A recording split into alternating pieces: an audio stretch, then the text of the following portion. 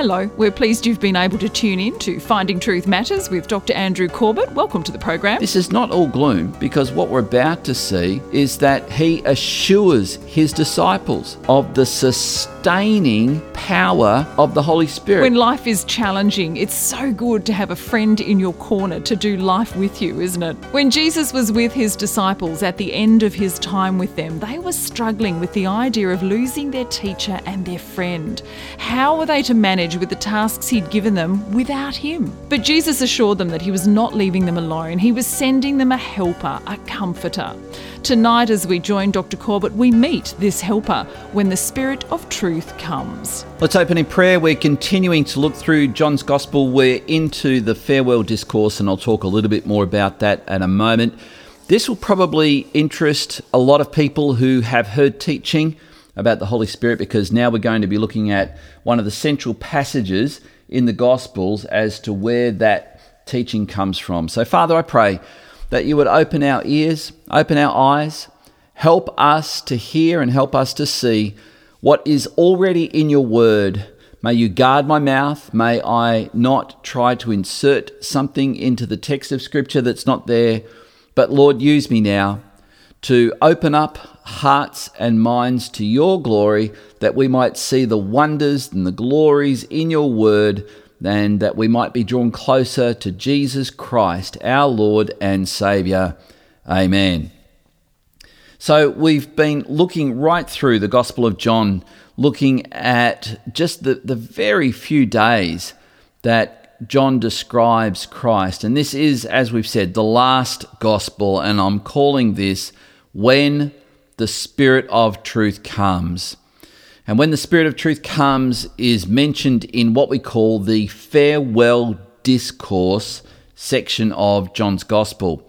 This is where he's talking to his disciples just before he knows he's going to the cross, and he gets very clear with them. And so Christ is really, in knowing what's about to happen, he is bracing his disciples not only for what's about to happen to him, but for what is about to happen to them. And in a moment, we're going to explore, just because he said this to his original disciples, does that have any implications for us? Are we to assume the same things will happen to us? So we'll look at that in a moment. Let's kick off. We're looking in John chapter 16 and verse 1. I've said all these things to you to keep you from falling away. Now, it's important to remember that we haven't finished what we've already been looking at as we've gone through, and we've seen Jesus said, I'm the vine, you are the branches. We talked about the 3 levels of intimacy that Christ is wanting to have with his disciples. It's an intimate union, it's a fruitful union, and it will be, as we saw in this section, a tested union. And I mentioned that where someone claims to have true love for someone, and yet the slightest hint of disagreement or the slightest hint of difference of opinion or something that annoys you, if that's where your love stops, chances are you haven't really understood what love is, because as we've seen, where there is true love, it will go through hard times, it will go through disagreements, it will go through those moments when it becomes difficult. And that's what I think Christ is being very plain. He's being very clear now with his disciples. And he says, as we kick off in chapter 16, I've said all these things to keep you from falling away. Then he goes on, they will put you out of synagogues. Indeed, the hour is coming when anyone who kills you will think he is offering service to God. So Christ is actually telling his disciples the persecution that they face will come as a matter of why you are my followers. And its source, he's about to say, will be from people who are godless. They will persecute you for godless religious reasons. Now, that might sound odd that you can have a godless religion, but you can. You can be very religious and not know God. Jesus said it this way, John chapter 16, verse 3, they will do these things because they have not known the Father, nor me. Now, when he says they'll put you out of the synagogue, that was a heavy blow, because what that meant was you will be rejected and despised by your community. Your community will no longer want anything to do with you. So it really was a big deal. The big deal was the very people who you've grown up with, who you eat with, you work with, you recreate with, these will be the people that will, because you are my followers, they will reject you. So Jesus is warning his disciples of the cost of discipleships, but of being his disciple. But that's not all he's doing in this section. I think this is important to understand. This is not all gloom, because what we're about to see is that he assures his disciples of the sustaining power of the Holy Spirit. Now, he's already introduced the concept of the Holy Spirit in chapter 14, where he says in verse 18, I will not leave you as orphans. I will come to you. And he goes on and he says that he will send the Holy Spirit in verse 25 and 26 of chapter 14. But the Helper, the Holy Spirit, whom the Father will send in my name, he will teach you all things and bring to your remembrance all that I've said to you. So these are some of the things that Jesus has already said, and then he's gone on. Verse 27, let not your hearts be troubled, neither let them be afraid. Now, this is going to give us a big clue as to how he's now going to instruct his disciples to pray. And he's going to make certain promises about how they pray in this light. We go on, chapter 16, verse 4. I've said these things to you, that when the hour comes, in other words, the time when you will be persecuted, you may remember that I told them to you. I told you this would happen, and I want you to remember that I've told you it will happen. I did not say these things to you from the beginning when I was with you. Now, this is a great lesson of leadership. The disciples were not ready for what Jesus had just disclosed to them 3 years prior, when he and they began to walk together. The disciples, if you can imagine, if you can put yourself into this scene, they are now stunned. We've seen how throughout this gospel, the Jews had expected, hang on, this is not what the Messiah does. The Messiah brings in an army. We haven't seen them yet, but we're sure you're going to do it. And you're going to kick these oppressive Romans out of our land, and you're going to deliver us. This is what we've been told by our rabbis. What are you talking about? You're going to die. What are you talking about? We're going to be persecuted. What are you talking about? We're going to be rejected by our kin. I don't get it. I don't get it. Now, the fact that he didn't tell them this right from the start is because he said, you weren't ready for this. Now you are.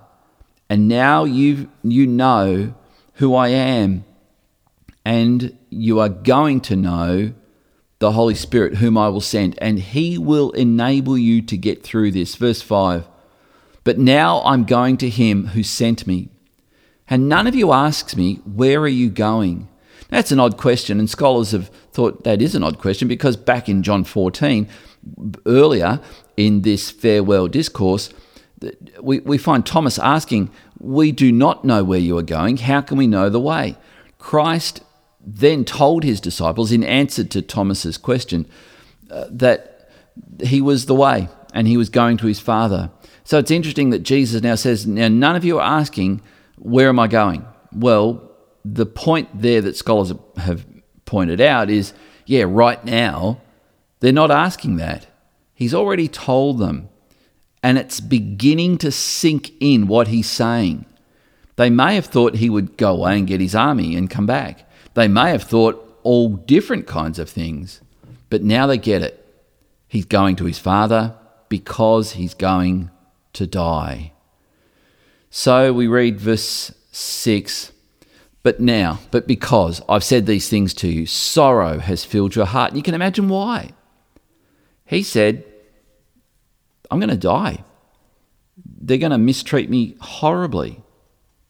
And, guys, they're going to do the same thing to you. You can imagine. What? And Jesus says, but it will be okay. You will be okay. And he refers to the Holy Spirit. The Greek word is parakletos, which it's in English, we translate it as comforter, counselor, helper. So Jesus identifies the Holy Spirit as the parakletos. We see in verse 7, nevertheless, I tell you the truth, it is to your advantage that I go away. For if I do not go away, the helper will not come to you. But if I go, I will send him to you. So while the Holy Spirit would comfort believers, as Jesus has just said, when the Holy Spirit comes into the world, not just to visit as he did in the Old Testament, but to abide, Jesus says he will comfort you, but he will convict the world. Convict the world of what? Well, he says in verses 8 and 9, when he comes, he will convict the world concerning sin and righteousness and judgment. Concerning sin, because they do not believe in me. And that is the most heinous sin you can commit. If you refuse to surrender to Christ and believe in him, it's not just mental assent. I believe there is a tree outside, or I believe there is a river over there. It's not based on that kind of fact. It's a matter of where you're putting your trust. Do you trust Christ, or are you trusting yourself? Are you prepared to go to the final day, the last day, the judgment day, and stand before God and say, I reckon I've got this? Or do you realize you haven't got this at all? Do you realize that without Christ, you do not have a true north to guide you through life? Do you realize that without putting your trust in what Christ is offering you right now, the forgiveness of your sins, you don't got this at all? And so this is what the Holy Spirit's going to do. He's going to help people to realize they are sinners and they stand condemned in God's judgment unless they accept his pardon that comes only through Christ. So it says, concerning righteousness, because I go to the Father, and you will see me no longer. Concerning judgment, because the ruler of this world is judged. And we're going to see this in a moment, that Christ will say, let us rise from here and let us go. And what he means by this is that they are to go and confront the evil one. And that's what he did. So you can imagine the disciples, they're still reeling, their heads are spinning. They can't process this. What? This is not what we expected. This is not how we thought this was going to end up. This is not right. This is not...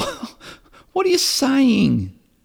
So the disciples were just simply unable. You could see they were just unable to process this. So Jesus says to them in verse 12, I still have many things to say to you, but you can't bear them now. I can see that. I see that you're still struggling to process what I'm telling you now. So Jesus tells them the Holy Spirit would come and he would comfort them. He would strengthen them, and he would continue his ministry of instruction to them.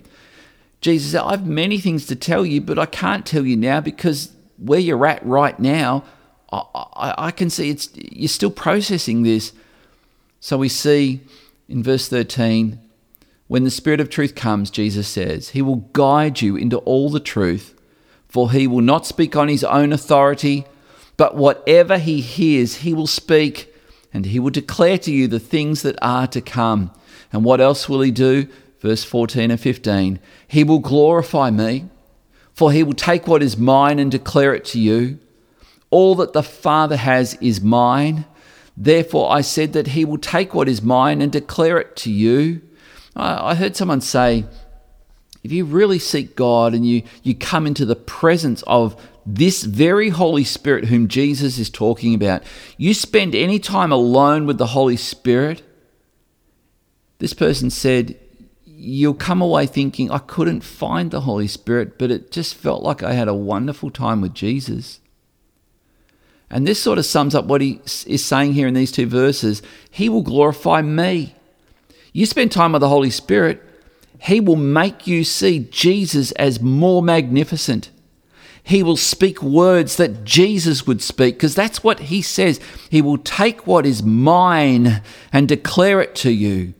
If you want to know the Holy Spirit, you will get to know Jesus. And Jesus said, you get to know me, you'll get to know the Father. He goes on, all that the Father has is mine. Therefore, I said that he will take what is mine and declare it to you. In other words, Jesus is saying, I've come to glorify my Father. You spend time with me, you'll spend time with my Father. You spend time with the Holy Spirit, you'll spend time with Jesus. You can see how that intimate love of the Trinity, they glorify each other. And if you get to be Spirit-filled, you walk with the Spirit, you abide in the presence of the Spirit, you will be someone who will get closer to Jesus. So in the midst of all the coming tribulation that the disciples are going to have to endure, Jesus offered hope. He offers hope. And I'm going to tell you today, no matter what you're going through, no matter what you are going through, you're just one prayer away from the hope that Jesus offers. He says in verse 16, a little while and you'll see me no longer. And again, a little while you will see me. You could understand why the disciples are going, what? What do you mean in a little while we won't see you anymore? Then in a little while you will see me. What on earth does that mean? And they're thinking this to themselves. And so it says some of his disciples said to one another, what? What does he mean? A little while and you'll not see me. Again, a little while you will see me. And because, what does he mean when he says, because I'm going to the Father? Verse 17. So it says, they were saying, what does he mean a little while? We don't know what he's talking about. It's almost as if they're whispering this. They've been pretty quiet. You look through most of chapter 15, if you've got a red letter Bible, you see most of it's red. It's Jesus talking. They are sitting there in stunned silence at the news of what awaits them. They've already pledged allegiance to Christ. Now they're confronted with, you're telling us we're going to be what? Despised? Mistreated? Killed? What? What is going on here? And it says this, Jesus knew that they wanted to ask him. So he said to them, is this what you're asking yourselves? What I meant by saying, a little while and you will not see me, and again a little while and you will see me? And I think they were probably whispering this, probably saying it very quietly while sitting in stunned silence, basically listening to what Jesus is saying. Of course, it was going to be a little while. They didn't know that. It would be just a few days before Christ would actually die. And then he'd be resurrected. In fact, it was less than days when Christ would die, but it was days when he would be resurrected. And then, of course, it was only relatively a matter of days until the Feast of Pentecost, when the very Holy Spirit, whom Jesus has just been talking about and will continue to talk about, would be poured out and not just be with them, abide with them, but would be, Jesus says, in them. In them. So we see in verse 20, truly, I say to you, you will weep and lament, but the world will rejoice. You will be sorrowful, but your sorrow will be turned into joy. What will they be sorrowful about? The cross. What they see happen to Jesus. They will run, they will hide, they will be in terror of their lives. And Jesus knows it. And it's almost as if he's saying, I know this is how you're going to respond. I don't want you to fall away. I don't want you to give up. I don't want you to think that what I'm asking you to do is going to be the end of the road. It won't be. I'm calling you to take my gospel, he will later tell them, to the ends of the earth. And they will probably get as close as they could in their time to doing that. Verse 21, when a woman is giving birth, she has sorrow because her hour has come. But when she has delivered the baby, she no longer remembers the anguish for joy that a human being has been born into the world.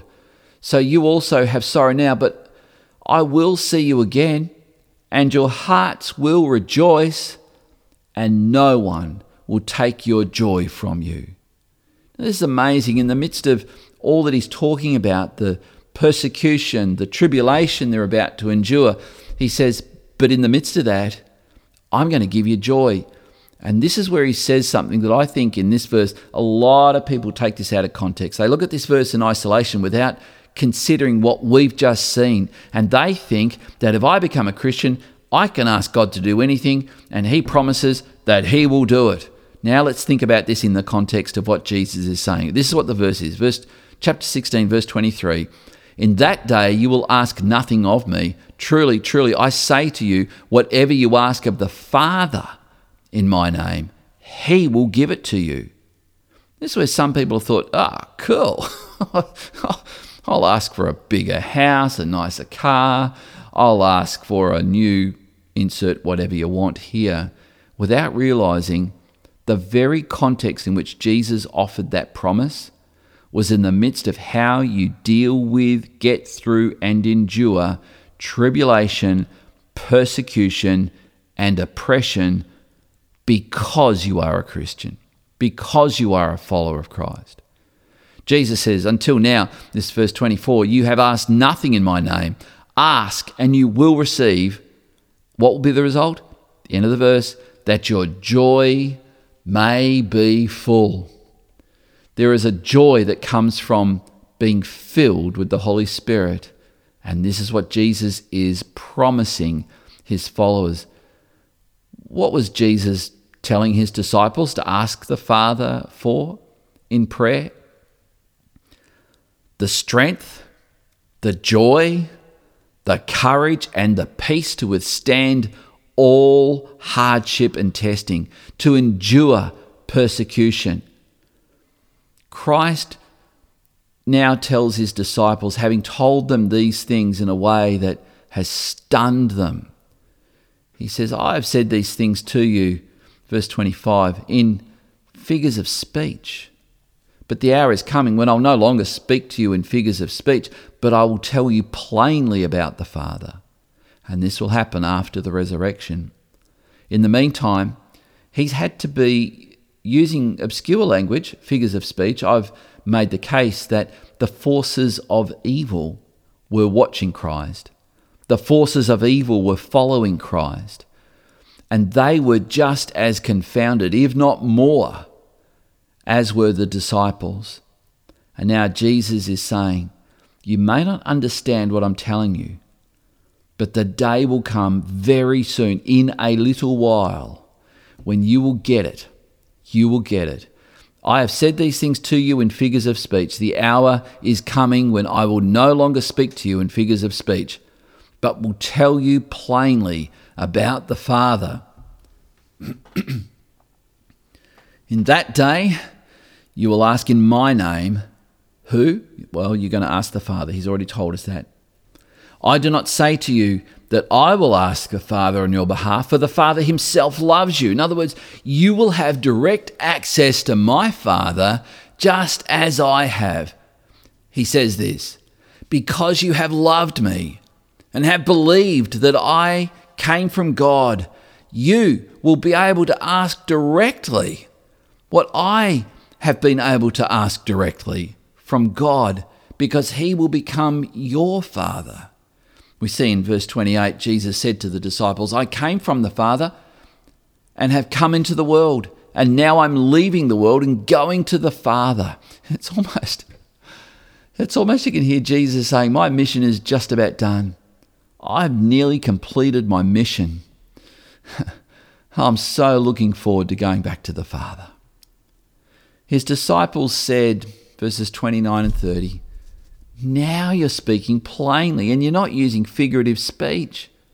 Now we know, get this, you know all things. John says this often. He reveals that Christ did indeed. He knew everything. And I've said before, there are some people who think Jesus had two natures, in which he had two brains, essentially, two minds, I should say, perhaps a bit more precisely. That Jesus had an earthly mind, a human mind, and that human mind was, well, ignorant. But he also had a divine mind that was all-knowing. And here John has repeatedly and consistently said throughout his gospel, Jesus knew everything. He knew everything. And he records the disciples saying this, now we know that you know all things and do not need anyone to question you. This is why we believe that you came from God. It's almost as if the money has now dropped into the parking meter. And that's why I suggest just a moment ago that what they said was almost in a hushed whisper to one another. Do you know what he means? What's he saying? And Jesus, without really probably hearing them, says, you're asking, what do I mean by a little while and I go to the Father? And you could imagine at that point the disciples said, how did you know that? And then they'd probably reflect on all the other things that they've seen over the last 3.5 years, where they go, he does this a lot. It's almost as if he reads minds. He knows what we're thinking. And this is a great consolation to those of us who think we have to pray out loud. We can pray in our heads, so to speak, and he'll still hear us. So the disciples actually at this point acknowledge that they realize, I'm going to use a big word here, that Jesus is omniscient. Now, omniscient is a big word, and it has big meaning to it, because there's only one person in the universe that is omniscient, and that's God. At this point, the disciples are now acknowledging, you are God in the flesh. Jesus answered them, do you now believe? Oh, behold, the hour is coming, indeed it's come, when you will be scattered, each to his own home, and will leave me alone. Yet I'm not alone, for the Father is with me. Oh man, I read this, it's almost as if I've just sort of crept into the back of the room and I'm hearing this going on in the upper room. And it's like the tenderness, the sadness where Jesus is saying to these 11 followers of his. Of course, John stayed right to the end. He followed Christ. He went to the cross. He went to the trial. But Jesus is still feeling the pain that I've been with you for 3.5 years protecting you. And now with what I'm about to go through, I know you're going to leave me, but I won't be alone. I won't be alone. For my Father is with me. Verse 32. Jesus said, I've said these things to you that in me you may have peace. Oh, you may not have peace right now, but Jesus offers you peace. In him you may have peace. Jesus said, in the world you will have tribulation. Take heart. I have overcome the world. Oh man. Some people talk about the promises of God. This is a promise. In this world, you follow Christ closely, you'll find many people who will hate you, irrationally hate you. You will have great tribulation. And we know of the 11 remaining disciples, at least half of them we can document died horrible martyrs' deaths, which they could have avoided if they had said, we didn't actually see Jesus raised from the dead. That's all it would have taken. But they said, we can't deny what we've seen. We can't deny that we saw him dead and that we saw him alive 3 days after he died. We can't deny that. We know it's true. So here's the question as we sort of wrap up this chapter now. Can we take Christ's warnings about the cost of discipleship that he gave to the original disciples, the original apostles? Do we need to apply that today to us? I mean, should we expect that what Christ told his original disciples, that they would be persecuted and even martyred for the sake of following Christ. Is that for us today? Well, the reality is we can debate this all we like, but there is a certain reality here. We may not be experiencing it here in comfortable Tasmania or comfortable Australia or comfortable Western world, but the reality is right now there are more Christian martyrs happening each year than in any other time in history. Right now, there are parts of the world where if you profess that you are a follower of Christ, it literally means death. We have an obligation, who do not face that continual threat, to be a good brother, a good sister, a good support and strength, if in no other way but in prayer.